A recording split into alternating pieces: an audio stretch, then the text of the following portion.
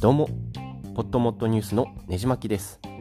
アメリカのオバマ元大統領がなんと音楽ストリーミングサービスの Spotify でポッドキャストを始めるということでかなり話題になっています。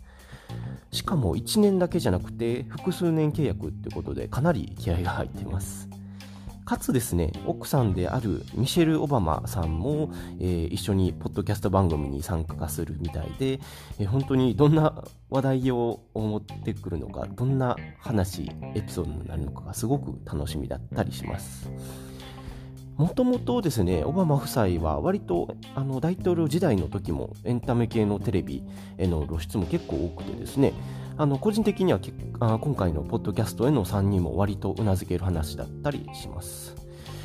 ポッドキャストですね、やっぱり最近は有名人がどんどん参入しててですね、映画のハリウッドスターとか、ラジオの有名人だとか音楽家だとかもう当たり前のようにそんな番組がボンボン無料で配信されています。個人的には日本でもこういう動きがもっと出てほしいなと思いますし、例えばですね、スポーツ選手とかもっと出したら人気出るんじゃないかなと思います。テニスの大坂なおみさんとかボクシングの村田諒太選手とか、その辺とかですね、野球とかサッカーとか、盛り込めばどんどん、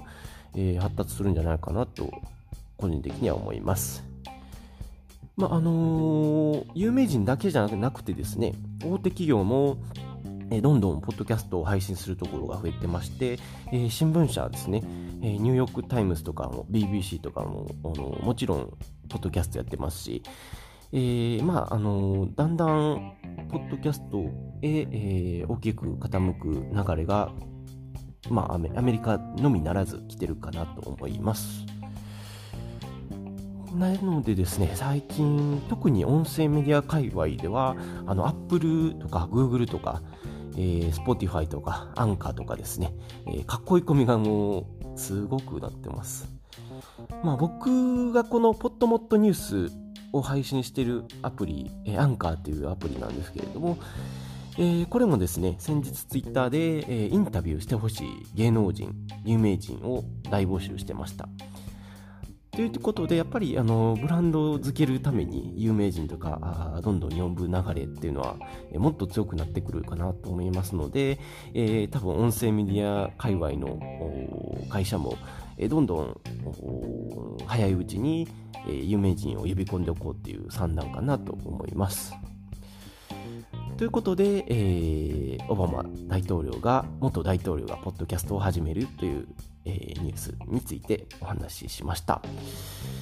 個人的にですね、オバマ大統領結構音楽とかにも詳しいみたいなので、そういった話とか、好きな本の話とかはぜひ聞いてみたいなと思います。安倍さんとか安倍首相とかももしかしたら今後ポッドキャストをしたりするのかもしれないですけれども、日本の動向にも注目していきたいなと思います。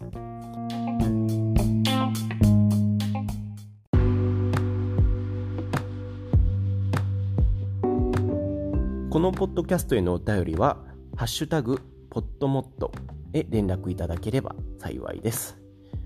他にもねじまきラジオという番組をやっておりますので、興味のある方はぜひ聞いてみてください。登録、レビューお待ちしております。では次のエピソードでお会いしましょう。